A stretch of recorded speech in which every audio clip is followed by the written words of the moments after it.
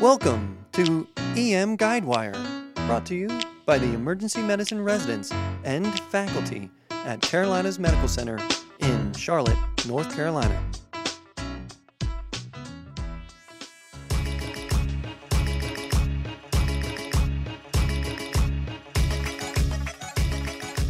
Core Concepts of Emergency Medicine.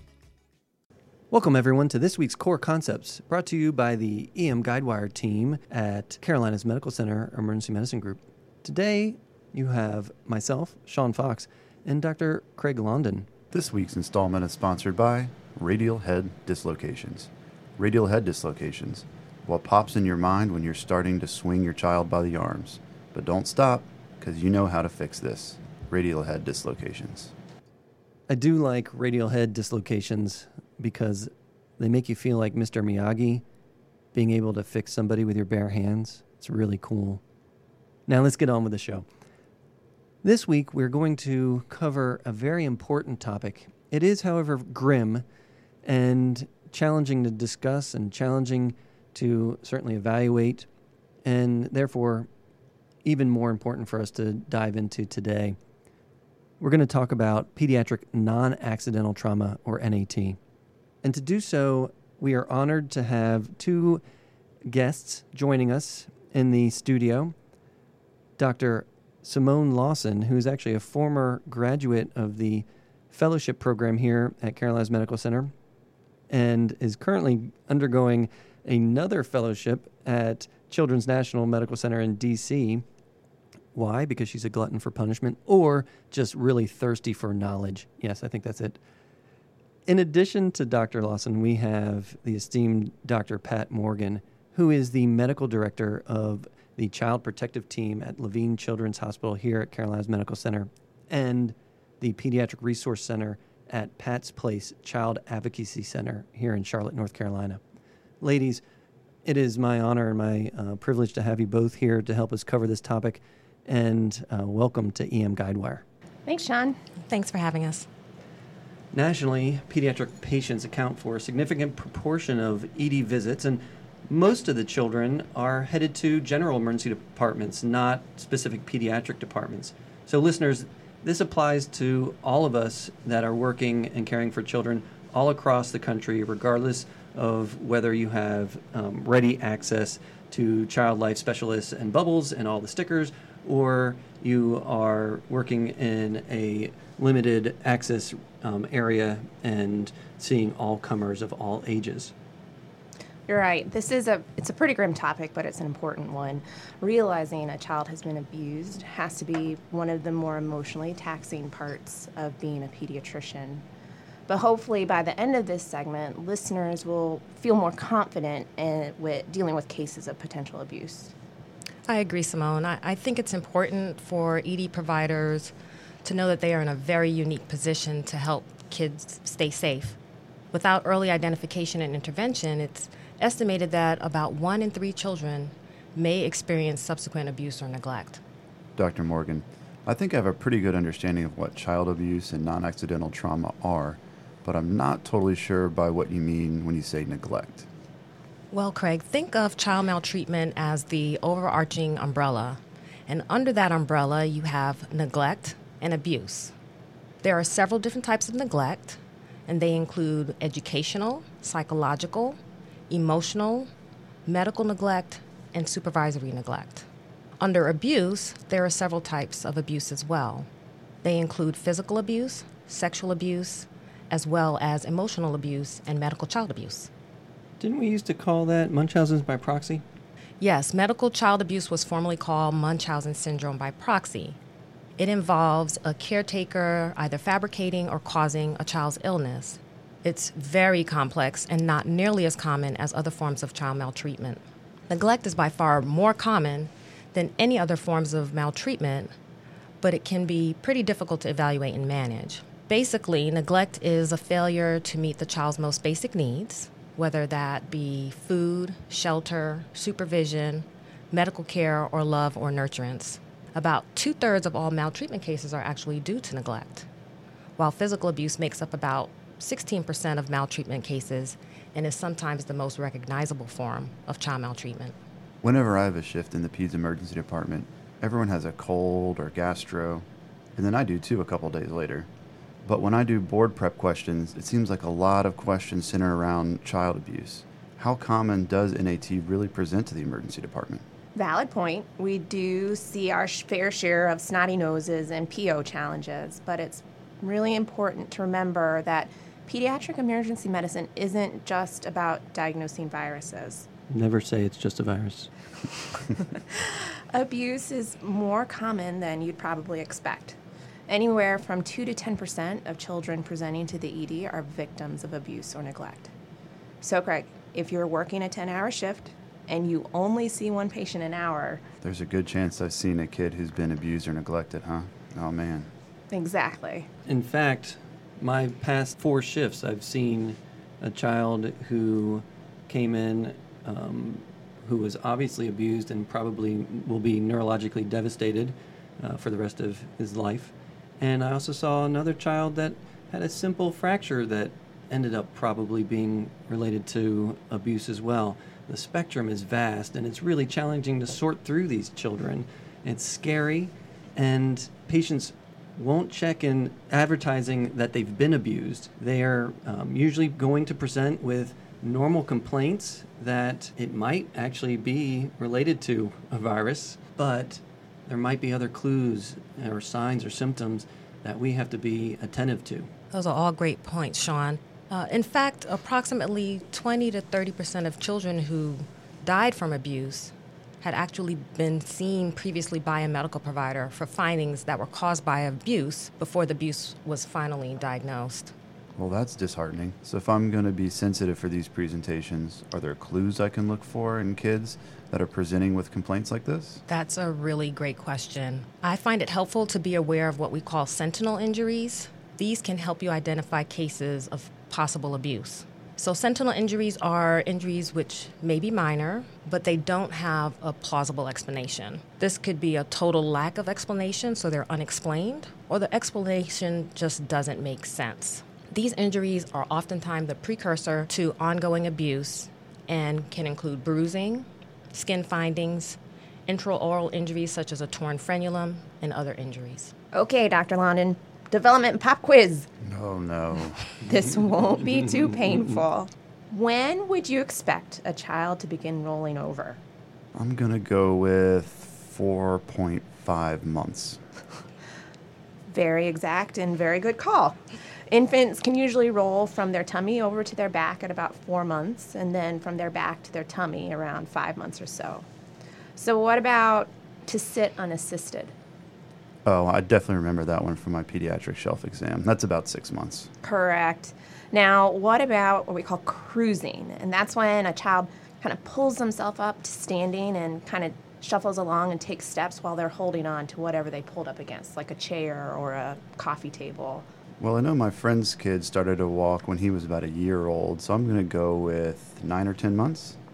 Good logic. Cruising starts usually around about 9 months. So now that you've aced that pop quiz, how would you feel about a 4-week-old being brought in because she has a bruise on her forehead after she rolled off the changing table? Well, I probably would have thought that a fall is a logical reason to have a bruise, but it doesn't really make sense that a 4-week-old would be able to roll over on their own. Exactly. So that bruise would be considered a sentinel injury because the explanation is not plausible.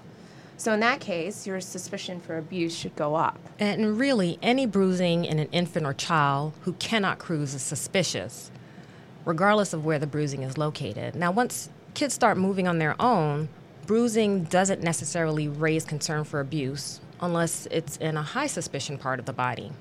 So we all know that toddlers, they may fall a lot, but normal bruising for a child who's toddling around should really be on low suspicion body parts, such as bony surfaces that would take the impact if they fall.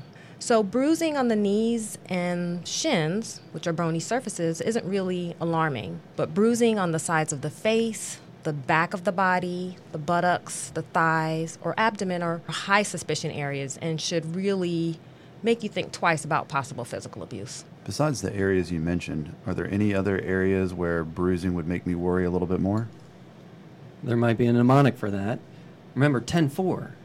Bruising on the torso, ears, or neck of a child that's less than 4 years old is always concerning. And a child less than 4 months should never have any bruising of any sort anywhere. Yeah, so 10-4 is really easy to remember, but Sean, did you know that they expanded 10-4 to 10-4 faces P? So what you're saying is since you trained here, you've left me and learned more? I don't know that It's unbelievable, but it happened. Okay, well, tell me some more about it. Yeah, it is kind of a mouthful, but it's not too much to remember. The 10-4 part is just the same, and then they added the faces P to go through other sites of concerning bruising, which increases our sensitivity for identifying abuse. F is for frenulum, A is for the auricular area, C is for the cheek, I is for the eyelid, and S is for sclera. So basically, any bruising anywhere on the face is no good. And don't forget, the P is for pattern. So the shape of the bruise can really be helpful and provide key information. If there's a bruise that is patterned, looks like an object, that concerns me, because that means the child may have been intentionally hit with that object. Some kids might have loop marks from being whipped with cords or belts, and I've seen children with bruises in the shape of a handprint from being slapped. So patterns, definitely a red flag. Bite marks are concerning too. Believe it or not, there are children who've been bitten by adults. And one of the worst adult bite cases that I had on a child was a 15-month-old who had 23 bite marks, got admitted to the hospital for IV antibiotics for super-infected bite marks. And all I had to do was measure 3 of the bite marks, measure the intercanine distance. So that's really helpful. The intercanine distance should be less than 2.5 centimeters when it relates to a child. So if it's larger than that, we know that it's an older child, teenager, or an adult. And that case of the 23 bite marks, they actually found out it was the mother who decided to bite her child because he bit her. That's really disturbing. I'm going to put the 10-4 faces P on my list of mnemonics to remember, but it only seems to involve bruising. Are there any other injuries that should make me worry about possible child abuse? Good question. As you know, in the ED, we see our fair share of fractures, but not all skeletal injuries can be blamed just on the monkey bars. Yes, Simone, you're right. Skeletal injuries are actually the second most common presentation for physical abuse. Similar to bruising, there are categories of fractures that we find to be very concerning. So we just talked about the kids who, if they're not cruising, they don't really bruise. Similarly, infants who are otherwise healthy and aren't ambulatory, they really shouldn't have a fracture without an adequate explanation of trauma. Even if a child is walking, if they're young and have a long bone fracture, that should raise some concern. Yeah, with the exception of a toddler's fracture, long bone fractures in an infant or a toddler usually aren't okay. And if you can't get a good explanation of how the fracture actually occurred, that's really not okay. You know what else isn't okay? Rib fractures, especially posterior ones. Remember, those ribs are normally very pliable and flexible, so it takes a fair amount of force to break them in a young child. Craig, I'm sure you have a method for systematically reviewing chest x-rays, but obviously there's a shameless plug here. For any of you listeners out there that need a review of your very own, our Dr. Gibbs has created an x-ray series that's also available on our EM Guidewire site that you can review. I do have a system. I usually just go through the ABCs. Great method. B stands for, obviously, bones. So even if you're looking for pneumonia, be sure that you're looking at those ribs, because again, the child may have presented for a cough. And you know what makes parents or guardians somewhat frustrated is when that cough just won't let them sleep at night because the kid keeps coughing and waking them up. And sometimes the best way to make them go to sleep is just to give them a really hard squeeze. And when that happens, sometimes we'll fracture those ribs. So while the kid came in for a runny nose and a cough, your x-ray actually may be the finding that will help discern the child as being actually abused, because they have now a fracture that you're able to pick up on.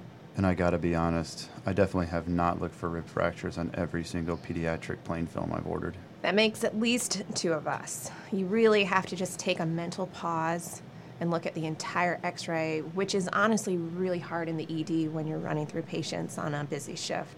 What about shaken baby syndrome?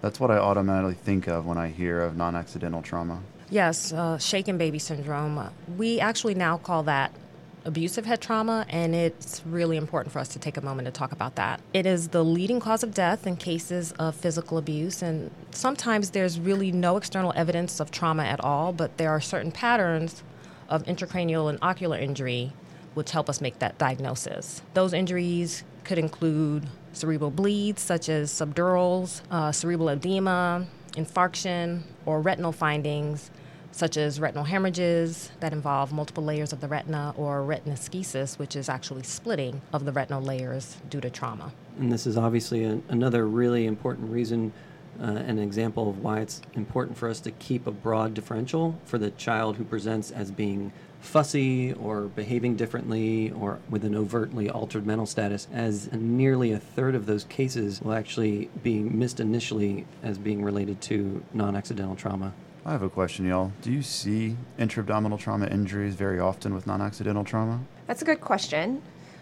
Serious intra-abdominal injuries are less common, but they're actually the second leading cause of death from abuse. Abusive intra-abdominal injuries are much more common in the toddler age. Of course, bruising on the abdomen would make you suspect trauma, but you're only going to see this in less than 20% of the cases. Most of the time, you're going to be dealing with a lot of non-specific signs and symptoms like irritability, lethargy, vomiting, poor feeding, abdominal distension, discomfort. They may even just have frank peritonitis on exam.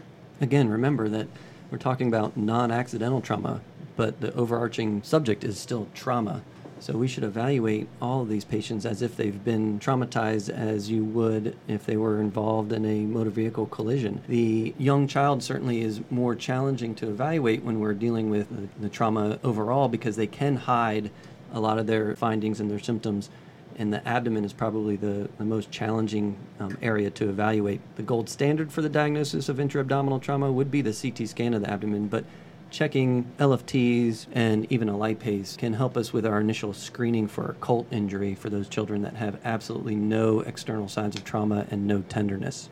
You're absolutely right, Dr. Fox. And here at Levine Children's Hospital, if there is a concern for abuse, we're usually going to admit those children, those infants and those children, for a thorough evaluation, which would include those labs you just mentioned. What we're also going to do is a skeletal survey, which is a specific protocol. It includes about 21 separate images. So it's not just doing a babygram.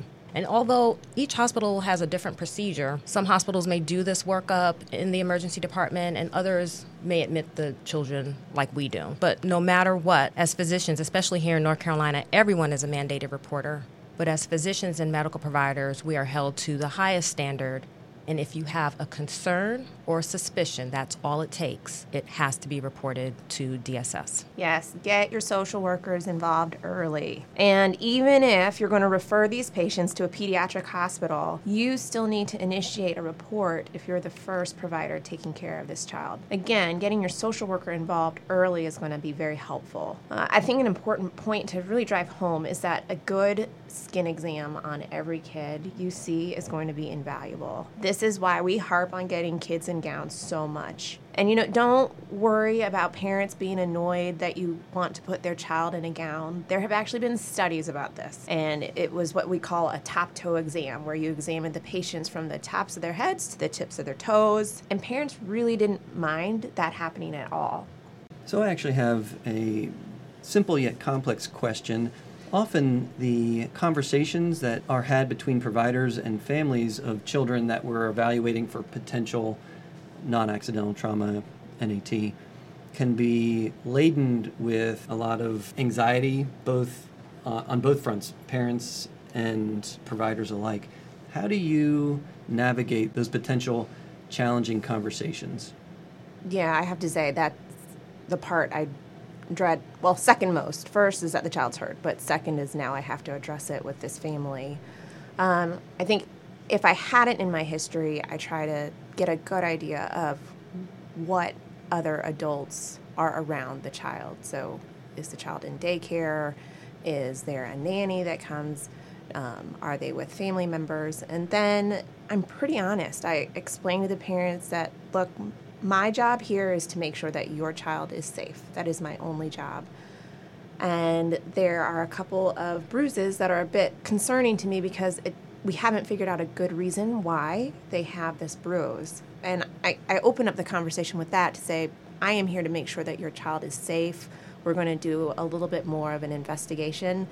And then I exit the room and I talk to social work and kind of come up with a game plan of the best way to approach it afterward.